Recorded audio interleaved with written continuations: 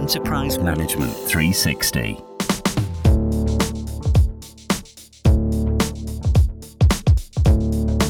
Hello, my name is Bob Tarzi, freelance IT industry analyst, and I will be moderating this EM360 podcast, which looks at the role backup and recovery tools can play in enhancing IT security. A quarter of a century ago, as the internet was entering the age of widespread business use, security was very much an afterthought. Today, security has pervaded every aspect of IT infrastructure and usage to ensure the protection of users, data, and business processes. This has been a two-way process. Security has been built into more and more products, but more and more non-security products have been adapted to enhance security. Backup and recovery products are primarily viewed as a way to restore lost data after an IT hardware failure, user mishap, or some other disaster. However, security attacks often aim to mimic such incidents, especially ransomware, which encrypts data using the attacker's encryption keys, rendering the data unusable until a ransom request has been satisfied. Backup and recovery products provide backstop or protection against ransomware attacks. The compromised data can then be discarded and new copies recovered from the last backup set. Furthermore, backup products are also being adapted to try and prevent ransomware attacks happening in the first place. Backups also offer a secondary data set that can be scanned to look for unwanted content without impacting performance of live operations. Furthermore, the backup process of regularly accessing files on a wide range of devices provides an opportunity to check for configuration errors, anomalous content, and unexpected changes to files on these devices. To guide us through the potential backup and recovery products have to enhance security, I'm pleased to be joined by Joe Noonan, who is a VP of Product Management and Marketing at Unitrends. Hello, Joe. Hi, Bob. How are you? Thanks for having me. That's great. Pleased to have you on the podcast. Joe, how serious is the problem of ransomware these days? To try to characterize seriousness, a lot of it has to do with the business and financial impact of it, as well as personal impact. When you look at ransomware just over the years, and there are statistics all over the place, just to cite, a couple, you're looking at millions of attacks that are occurring across from 2014 through 2016. They've slowed a little in 2017 and 2018, but the severity of them and the press and PR that you see of these continues to show how important of a problem this is. You have semiconductor manufacturers losing, and stating this publicly, losing well over a couple $100 million US just from one attack. You had WannaCry and NotPetya a couple of years ago that were global and were impacting not just isolated verticals or isolated geographies, but they were literally spreading to basically all throughout the world. You referred to two well-known attacks there, WannaCry and NotPetya. The interesting thing, as I remember about WannaCry in particular, was it wasn't targeted at any particular business because it used a random vulnerability in an old version of Microsoft software. So any business could be impacted, even if they weren't a target of the attackers. Is that right? So, absolutely. When you look at the way that ransomware has proliferated, you have some folks are very, very targeted and looking to, establish some form of pain to an organization or a set of organizations. And then you have something where they just took advantage of an exploit and wanted it to just impact as many businesses as possible. And these stats are even a little bit dated at this point. It's worse now, but at one point there were about 60% of organizations that were hit by ransomware were down more than a day. And when you look at the cost of downtime across, all different industries, and I know it varies based on the size of business, you're looking at, nearly $1 trillion in that cost of downtime due to lost productivity, lost revenue, lost reputation. And when you see major airlines or major healthcare organizations in the UK, or, obviously a lot of manufacturing institutions and industrial institutions that are getting hit by it even more recently, as well as schools, this is impacting so many users that need to be productive and do things with their lives. In some ways, when you look at the healthcare impacts, folks just saying, don't log into the network anymore, we're going to go back to paper. This is a major impact not just the businesses that are being hit, but also the people that need to rely on them. Clearly, these are things to avoid. And from what you've said, your organization may be the victim of a targeted ransomware attack, but you're as equally likely, even for a small business, to be a victim of a random ransomware outbreak. But having a backup and data set to recover files lost during a ransomware attack is an obvious protection. Nobody's going to argue with that. Backup is a standard procedure for the safe management of data that's been in place for decades. But how else are backup tools being adapted to help prevent ransomware attacks in the first place? That's a great question, because when you look at backup, it's obviously become a much bigger part of this ransomware story in the security world than it had prior to ransomware. Backup was kind of the primary way to make sure as long as you had a good backup, you would have some way of recovering.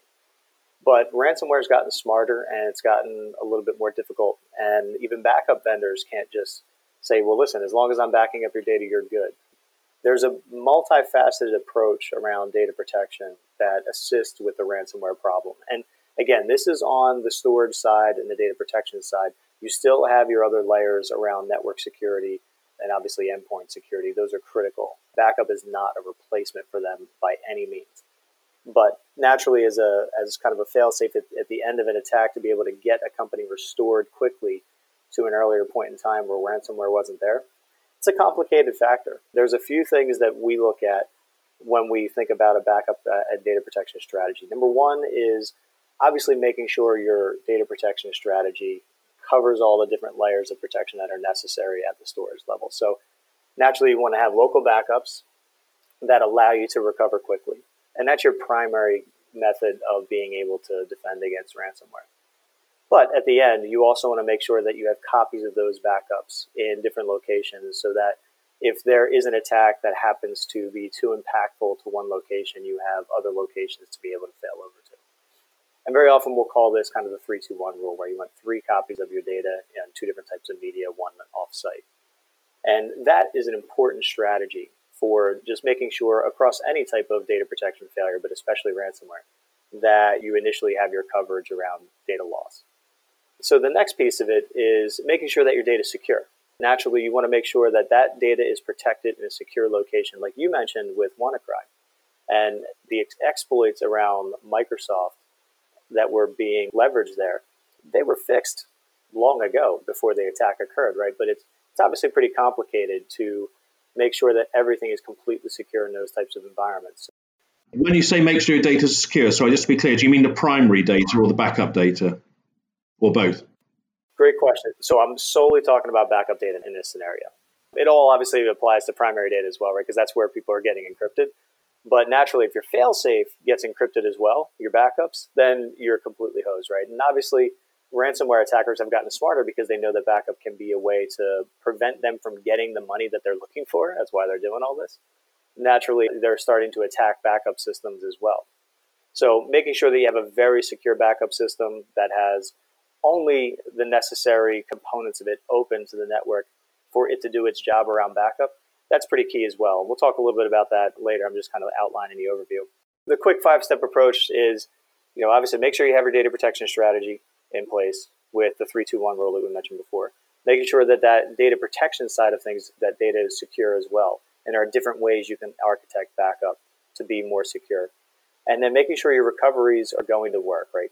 It sounds so obvious here, but testing recoveries becomes very, very critical. But it can be time consuming. So you're looking for ways to automate that process so that you know that things are going to be recoverable, but it's not taking all of your time throughout the day to make sure that this strategy is going to work. And where I think backup systems have really evolved is they're starting to now be able to detect ransomware.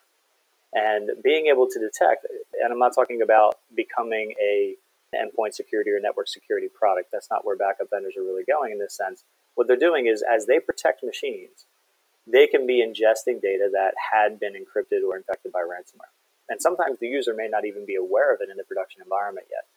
Being able to sense the data patterns that can be indicative of ransomware and using machine learning techniques to be able to alert folks of the fact that they may be protecting a machine that has been infected of ransomware is another great area of peace of mind. It's not just a good alert mechanism to the fact that the production environment could be infected, but more so that I just backed up and have a recovery point that is not good, right? It may work, it may recover things just fine, but this machine, after you recover it, is still infected. And understanding that becomes a really important responsibility of backup vendors, because the best way to reduce the amount of downtime is to be able to go back to an earlier backup and recover quickly. If you have to go back to an earlier point, do a recovery, find out, oh no, that's actually still infected. Let me go to an older one. Let me find that one. That one's still infected. You start doing that process with multiple recoveries, trying to search for a good backup. Wow, that is time consuming when you're under the gun. And that's the last piece. And that's going to help, as you pointed out, Joe, if you've done this process of practicing the recovery procedure, because that should be treated like a fire drill. Once a month, you should make sure you can recover your key data sets, even though they might not have been compromised. So when the real event happens, that you're ready to go on that, and indeed recognize some of the potential problems that may lie even within a backed up data set that you've identified. And the other key thing you touched on there, and I think this is a fundamental thing, particularly for smaller businesses, and I know smaller businesses is one of the sectors that Unitrends helps, is that if you're relying on a cloud backup service, for instance, something like Box or Dropbox, Google's backup, Microsoft's backup, whatever, cloud backups, then those backups themselves, if they're left online, can be easily compromised by the attackers as well. So that's what you mean by having at least 3 copies of the data, one which is virtually offline, except for when you actually need to do a recovery. Bob, that's a great point right there that you mentioned, because a lot of customers that are using Box, that are using OneDrive with Microsoft, they'll assume that backup is an inherent part of that service, and it's not. Backing up to earlier points of time that can take you far enough back in the past prior to a ransomware attack is not something those services will guarantee. When we talk about the data protection strategy and making sure it's in place, extremely important when you're using SaaS-based platforms that house a lot of your data, that you ensure you have true backup being done on a regular basis, because a lot of the native services will offer things like archiving or legal hold or types of services like that, and they may talk about data protection in those lights, but that's not the type of backup that is going to protect you from ransomware. You're going to need to recover to an older point in time, and that's not natively available from a lot of those services. Great. Okay, so it's clear that backup and recovery tools are a fundamental part of protecting yourself from ransomware attacks, and it's not as simple as just creating a backup on a separate device which is left online. So it's more sophisticated than that. But there's more ways, as we were discussing before we started this discussion, that backup and recovery tools can help with protecting data. And one thing you were telling me about is that you can use backup data sets to scan for dangerous files rather than scanning live data sets. Why would you want to do that? Why wouldn't you just scan data in situ on devices? It's a great question, and customers are not protecting their endpoints with malware scanning solutions. But what we've found is that there are a number of industries that tend to be prevalent with having relatively low-powered hardware running some key critical applications that may be at local sites. Manufacturing is actually one of the verticals that comes to mind where we see this a lot. And the devices locally in the production environment, they have a hard time actually functioning and doing their production job while also doing virus scanning and things like that. It tends to be a little bit too impactful to the business. So one of the things that we developed for those use cases is the ability to allow you to use the backup data set, spin that up in an isolated environment, whether it's on our appliance or in a virtual environment of your own. And we can actually run pre-built malware scanning against the machines out of the backup data without doing any kind of full recoveries or anything along those lines. So it's fast, and it allows you to just do it completely in an isolated non-production scenario. So you're still at least scanning the data that you're protecting for those types of issues. It's not the same as doing your standard production endpoint malware scanning, but it at least gives you that leveraged protection around security for those types of machines that can't necessarily afford to do it in production. Yeah, these could be old machines, legacy machines. I mean, we touched earlier on the WannaCry ransomware that hit a lot of healthcare organizations that were using very old, low-powered Microsoft machines to run medical devices. And I guess one of the things about the devices in manufacturing, healthcare, and these other sectors is those devices aren't regularly being updated with new data and so on and so forth, not to the same extent as, say, a file server or in an office or something like that. So it works quite well to scan the offline data sets without impacting the performance of the device itself. And Bob, you know as good as anybody, once ransomware can get into the network, it can proliferate. When it's likely that an organization, especially if it's big enough, may have one or two of these machines, it's tough to keep them up to date. They're running older legacy applications, therefore they stay on older legacy operating systems. And it's not acceptable to leave those exposed, and we try to ultimately find ways to provide solutions there. Well, as a provider of backup and recovery products, one of the things that as a vendor you have to be able to do is to provide a comprehensive backup process to your customers. And that means you must be able to access all the devices on their network on a regular basis. But you told me that also provides an opportunity to you and other backup suppliers that also do that to provide security enhancements to their customers. What sort of security enhancements are you talking about there with this wide and regular and comprehensive access you have to their data? That's a great point, Bob. You start to see from companies in the backup space is more and more security-related features being built in. There's more responsibility for this problem being taken. And because we live within the network, we're protecting the data, we can understand aspects of the data that can help keep it more secure. There are additional things we can do, like you mentioned. Unitrends has actually started looking and launching products that will look for malicious or odd behavior within the firewall. We're not trying to do, your standard malware scanning at the edge or within networks. There's lots of products that do a great job with that. What we're actually looking at here are when someone's in the network, what are some of the odd behaviors that can indicate a security threat of some sort? For instance, unauthorized logins that may have just occurred on a credit card server. Unauthorized applications were just installed on an important critical finance server. New profiles were added to someone's laptop that's very important, like a CEO. A particular user logs into a particular server after midnight. They've never done that. But those types of behaviors obviously can become leading indicators to future security issues down the line, and there aren't that many solutions out there really taking advantage of understanding what types of situations like that could occur that could be a leading indicator of a problem down the line. So that's where Unitrends being inside of the network, looking at data and understanding that data and being able to do that scan, we're actually looking to provide these additional value-added alerts as well to help people be more proactive. This is really interesting because typically people would think of backup and recovery as being an after-the-event addition to security. But what you're really saying here is you're turning your products into a proactive, upfront security measure that helps spot the sort of behaviors that might lead to security incidents rather than just responding after the event. Absolutely. It's great to start out and be a fixer of the issue at the end and be reactive. But as we learn more and we see the problems proliferate, we want to help people avoid them as much as possible. And that's where we're heading. Great. Now, one of the things that we've touched on in this conversation, Joe, and I think comes up all the time in discussions I have with businesses, is that this is all well and good for big businesses. They have these sort of processes and tools in place, and they have the skills in-house to use them effectively. But a lot of small businesses struggle to get the sort of protections we're talking about. Is there a way that smaller businesses can get access to these proactive security measures and effective backup and recovery capabilities to protect them from things like ransomware?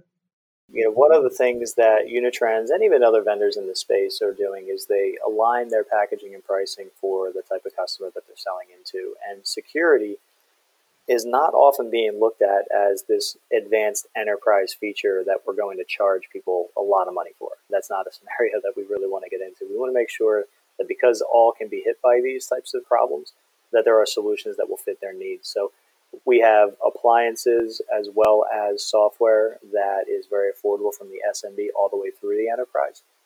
And the Unitrends Security Manager, which is the extension functionality we talked about that's looking for abnormal behavior inside the firewall, that also has packaging that aligns towards customers with 500 employees and less, as well as 500 employees to 1,000 employees and even 1,000 to 10,000. So absolutely serving all aspects of the SMB through the enterprise, very critical for this problem, and we want to make sure we do that well and give people affordable solutions.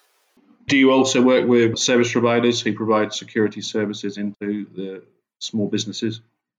Excellent point. Absolutely. So when you look at small businesses, maybe 50 employees and less that have zero internal IT, they need help, and managed service providers are a phenomenal way for them to get the help that they need. And we have packaging and subscription pricing that is very specific to what managed service providers are looking for, so that they can drive value-added services and drive their own business to solve these problems for those customers using our technology.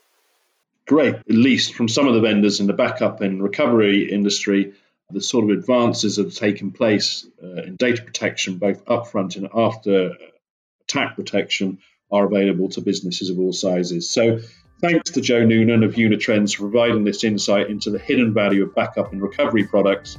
And thank you to all of you for listening to this EM360 podcast. Thank you. For more podcasts like this, head to em360tech.com.